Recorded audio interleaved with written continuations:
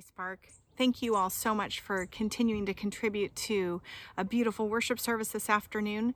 We are so grateful for all of you, for Junior, for the worship leaders, for Pastor Mark and team, for Sydney and her prayer, for Jason and hosting, and all of you who continue to contribute to our services and gather together here online.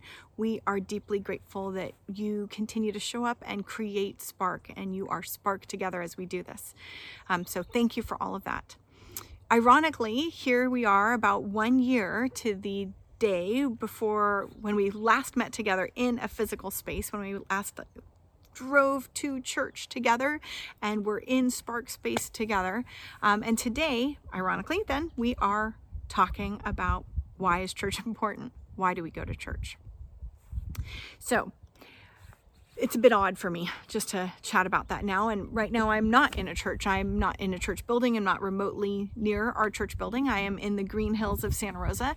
And we've been spending a little bit of time with my folks this weekend and just hanging out a bit here. And so this morning I drove over and hung out in the parking lot of my home church, of the place where I grew up, my little Bethlehem Lutheran Church here in Santa Rosa, a nice little ELCA community that really did shape and grow me quite a bit. So I spent some time this morning thinking about what it was that was so important about church for me, and really what it was that caused me to want to do this for the rest of my life. That, you know, church wouldn't just be 1 day a week, but would be something I wanted to do 7 days a week as a career for the rest of my very life.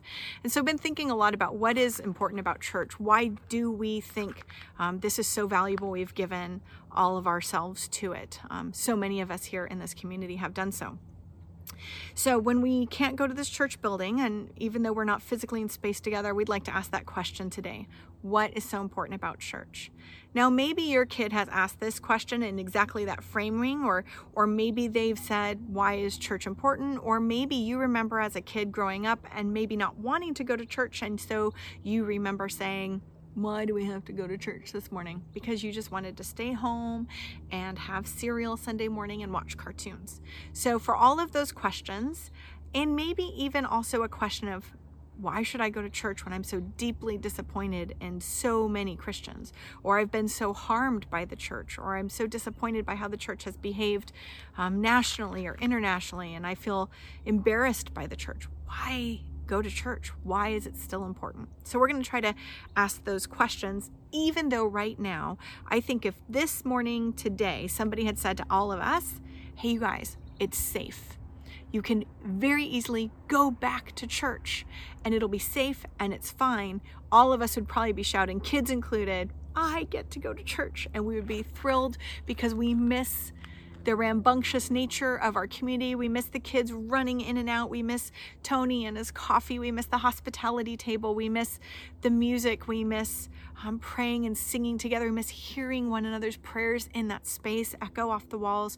We miss the beautiful view out of our glass doors towards the courtyard. We miss seeing our Jewish friends as they come in and out for meetings while we meet in that space. We miss it all. And if we could get back right now, we would desperately dash to do so. I know many of us just got even teary being only in the Sparking lot together, which we have coming up March 21st on that Sunday. So we'll tell you more about that at the end of the message, but keep that date in the back of your mind because we've still found some creative little ways to see one another distantly and safe. Hopefully there's a light at the end of the tunnel. We'll be able to be together soon. But in the meantime, let's talk about what's so important about church and why we go and why we spend all of our time and effort and contributions to continuing to invest in this Spark Church community as well as other churches we've been part of or may still be part of.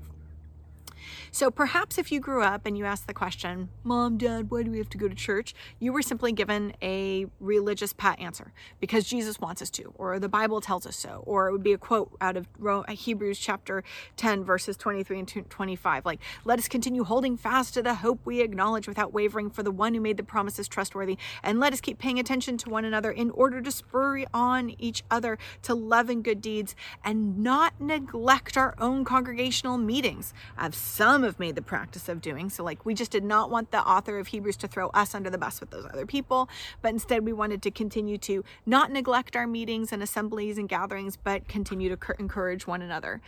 Maybe we've grown up going to church, at least this was my experience growing up, understanding that church was important because church had a birthday. There was a starting date. It was Acts chapter 2, and that's when the church started. The Holy Spirit showed up and filled everybody in the house. And when I was growing up, I didn't know that that meant it was a previous holiday in the Bible that was Shavuot, the Festival of Weeks, the giving of the Torah, and that it was connected to all these other things and this really beautiful other message that we should tell you about sometime. But I just knew it was the church's birthday. And together then, when the Holy Spirit showed up and filled the place where they were meeting, which was the house of God, the temple in Jerusalem, and that they were all there, and then 3,000 were added to their number and baptized that day, that everyone there shared everything they had together. And that if you had more and somebody was in need, you shared that. And so this was, I grew up in an ELCA liturgical church, so we practiced the church's birthday. And we were so excited when it was Pentecost and remembering those tongues of fire that lit on everybody and the power of the Holy Spirit that filled that place. And we'd have red banners, and I remember the flames and the Holy Spirit coming down and all of that. I wanted to go to church because I wanted to be part of a community like the community of Acts chapter 2, that birthday of the church, of how we thought about the church would be shaped and known from that point forward. In fact, I remember the church being so incredibly powerful that story I also learned growing up at that little Lutheran church with the Peter and Paul song, like, silver and gold have I none, but such as I have give I thee. In the name of Jesus Christ of Nazareth, rise up and walk. And then we'd do this. He went walking and leaping and praising God. Okay, so it's from Acts chapter 4, just following these incredible events of this early Jesus follower movement in Jerusalem as they continued to meet and continued to share everything together. Peter and John are going up to the temple to pray, and there's somebody there who's in need and they need healing, and they're like, hey, give me some money. And they say, we don't have any silver and gold, but here's what we have. We have this power of Christ. Get up and walk. And the man did. I wanted that church experience. And that's why church was important to me growing up. I wanted to be part of a community that had that kind of connection to that kind of Holy Spirit power where lives could be changed.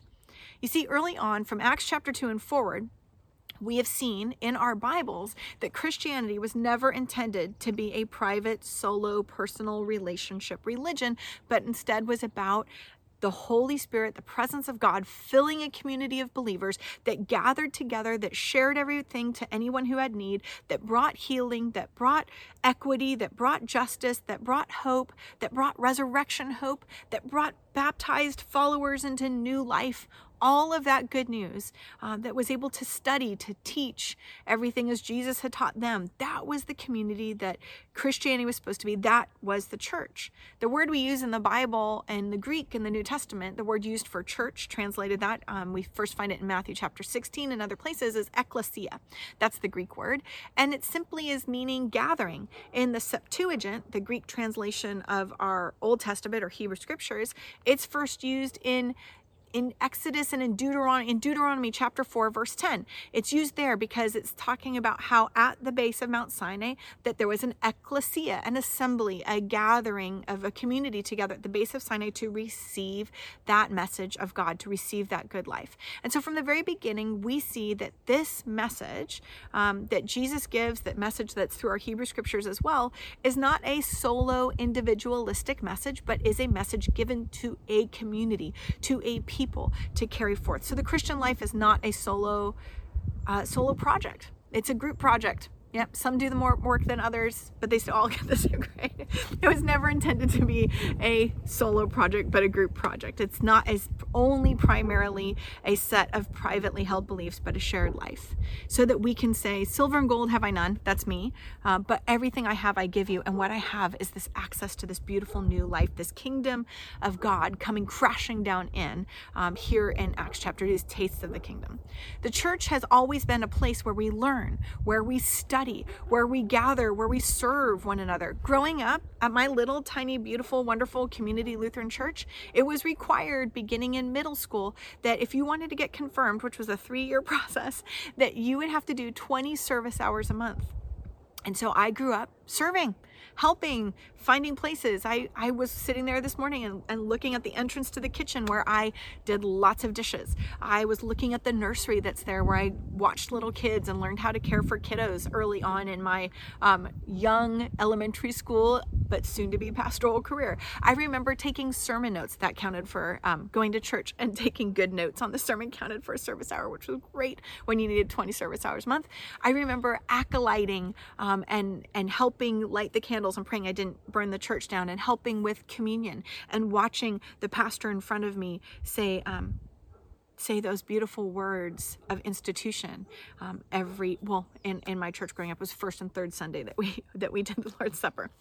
I remember all of those things together. That's what church was for me, and that's what I think church has historically been. It's been a place where we listen to one another praise and pray. It's a place where we watch one another grieve and celebrate. It's a place where we welcome in new life, where we open chapters of life, where we close chapters of life, where we mourn those who are lost, where we celebrate marriages, where we ask for forgiveness, where we anoint the healing, where we serve the poor. It's been a place for struggles and questions and hopes all along.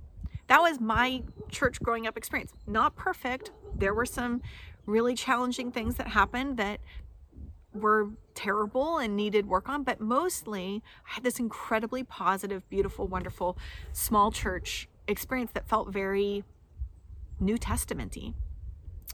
And when I, at 13, decided I wanted to be a pastor and went to my pastors at my church where I had seen female pastors preaching and leading, I was celebrated. It was not a problem at all. When I told my other Christian friends on the school bus, going to our little middle school, that I wanted to be a pastor, that was when I ran into some of that, oh no, you can't do that because you're a woman, and didn't you know? And so then I went with my questions back to my pastors. Can you please help me understand, why are these people saying that women are not allowed to be in leadership in the church? And they were like, no, you could totally do that. Let's just explain. Here's the study. And they walked me through what was happening in Ephesus. They walked me through Paul's letters. They walked me through the other places where Paul invested in ministry, in women in his ministry, where we see the egalitarian statements of, in Christ Jesus, there is neither male nor female, Jew nor Greek, bond nor free slave. All are one in Christ Jesus. All of this good news, I was able to ask those questions and see a community that embraced those justice and that justice and those ethics. All of that together happened in my church experience. I think all of humanity, we need a place, a physical place, a set apart time every week where we can have a container for hopes, for joys, for losses, for grief, for mourning, for love, where we can see and hear the stories and the testimonies of people who've had similar experiences and have survived those experiences, of people who've lived longer than us, of people who've lived fewer years than us can have the faith of a child, of people who are new to the faith, people who have been walking with Jesus for decades. We need those stories. We need the ancient stories from Genesis through Revelation. We need the stories and the living stones of our church today. We need the present hope that we have and the hope for the future that things could be better.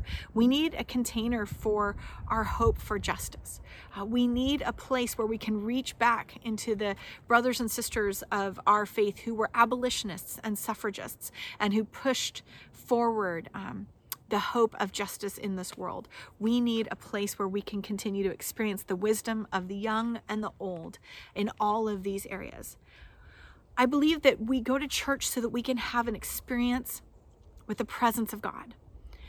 Back in Exodus chapter 29, beginning in verse 45, we have this beautiful verse where it says that as the children of Israel are at Mount Sinai, God says, I will dwell in the midst, batoch, like actually in the children of Israel, and then I will be their God. That when we see this ecclesia, this community coming into being early on in Mount Sinai and then pushing forward all the way through our Christian scriptures in the New Testament, we find God is dwelling in our midst. That's the story of Acts chapter 2. That's the language that Paul will use as well. In Corinthians, that's the language that Peter will use as he says, all of you together are living stones, and we are being each as a living stone being built together to be the dwelling place for God in our community. We go to church so that we can encounter the divine, so that we can regularly try to experience a thin place, a place where we have set aside time and space to try to listen to try to become more aware of God's presence in our life, and a place where we hear that same pursuit in the hearts and the songs and the prayers and the lives of our sisters and our brothers in that space. We go to church to try to encounter God's presence, those living stones today. Not one stone, me up on a hill by myself, but all of us being gathered together and being built into that holy place and presence of God. The church is created to be that holy place. And that way, when the world is looking for light, when the world is looking for love, when the world is looking for that presence of Jesus, they turn to the church and they look to us for a place in which we might be able to just say, yes, Jesus is here and present. We are full of sinners, but we are the bride of Christ. And we are here to try to bring more of the kingdom of heaven here on earth. So we go to church to experience that dwelling of the Holy Spirit, the indwelling of God's presence for us.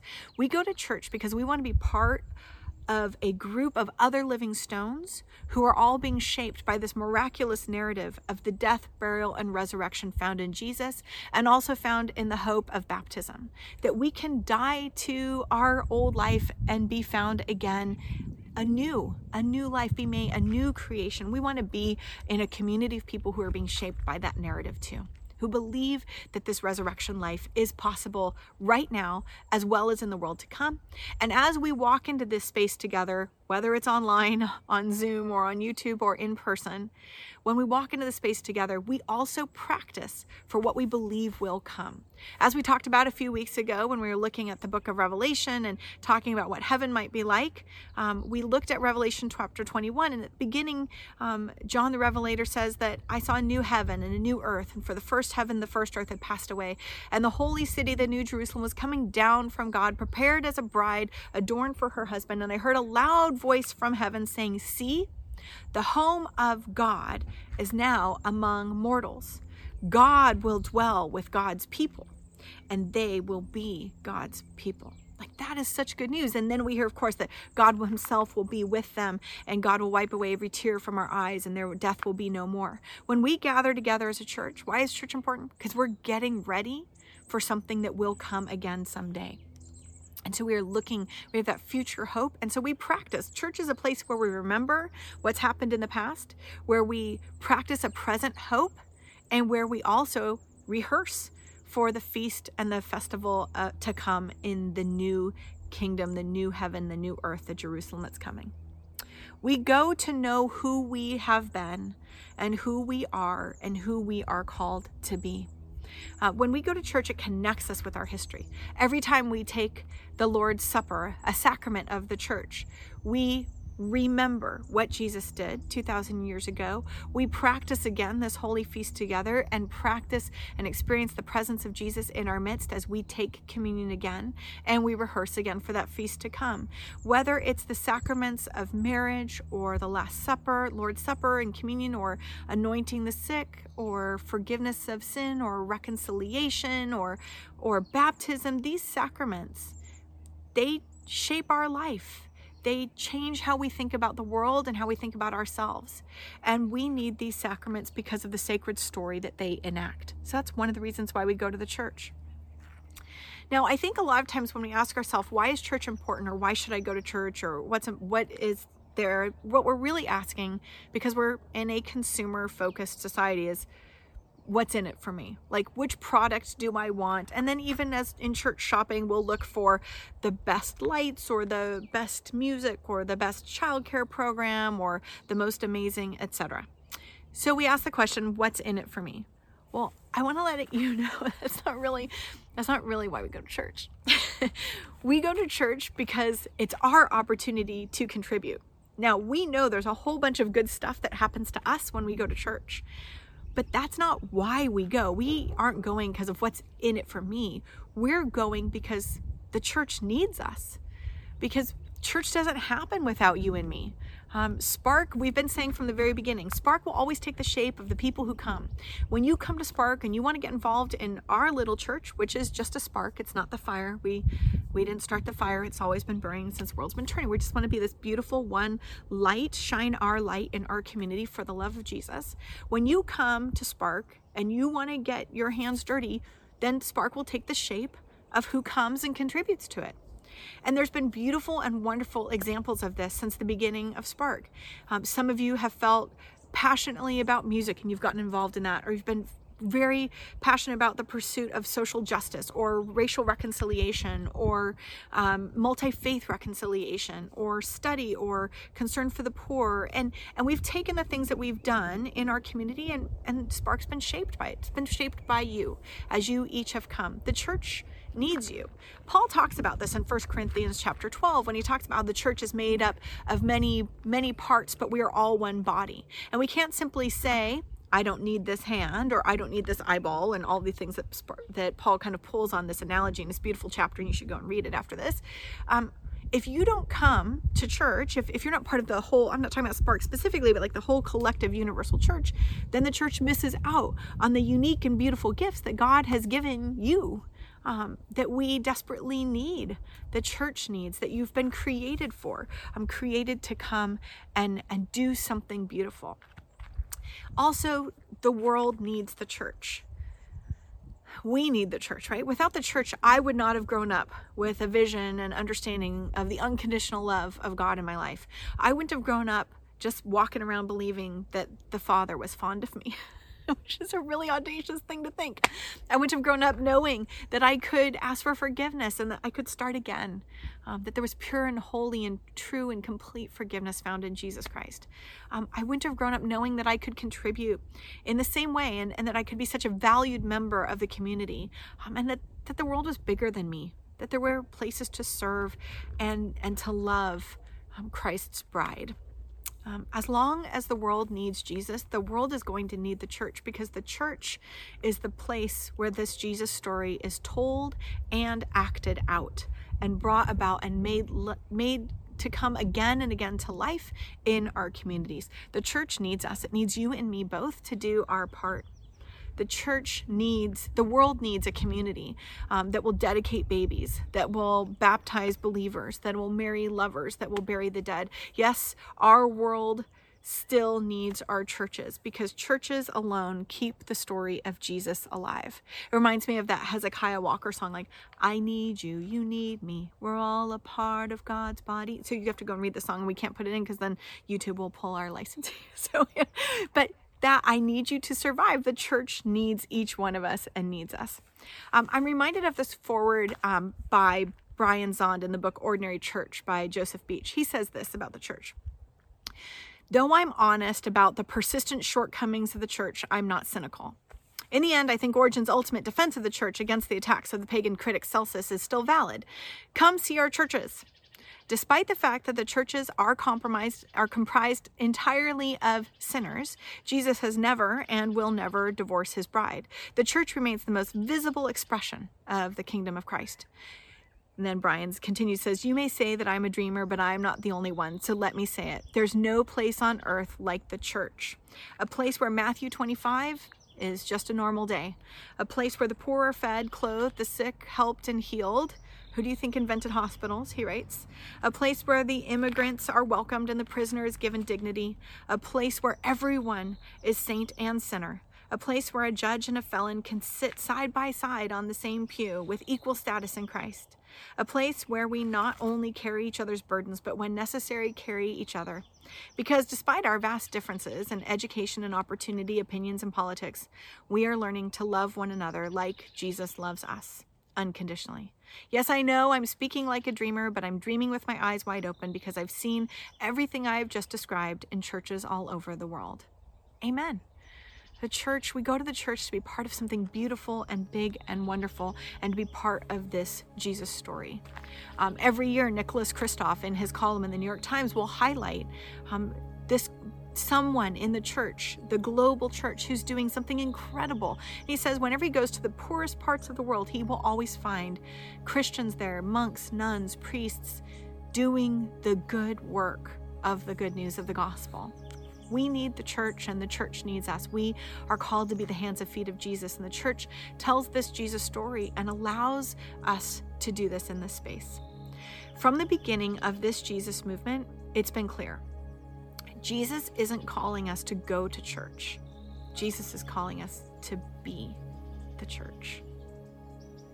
And when we go to and be the church, we bring a bit of God's kingdom here on earth as it is in heaven.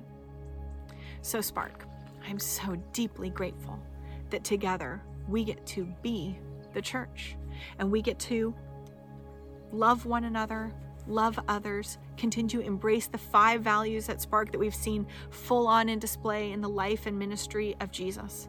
That we get to find ways to continue to share our light, to share the love of Jesus that we've been so shaped for into our world, not for the sake of more converts, not for the sake of any ulterior motive, but just simply because it's just so good and life-giving, and it shaped us, and we are continuing to be shaped by it and called to it together. So spur one another on to good works, continue to be church. This is why we go to church. We go to church to be the church together. Amen. Amen. We are now going to turn our hearts towards communion. If you have the elements of communion with you, bread and wine or juice, please gather them and we'll take communion together.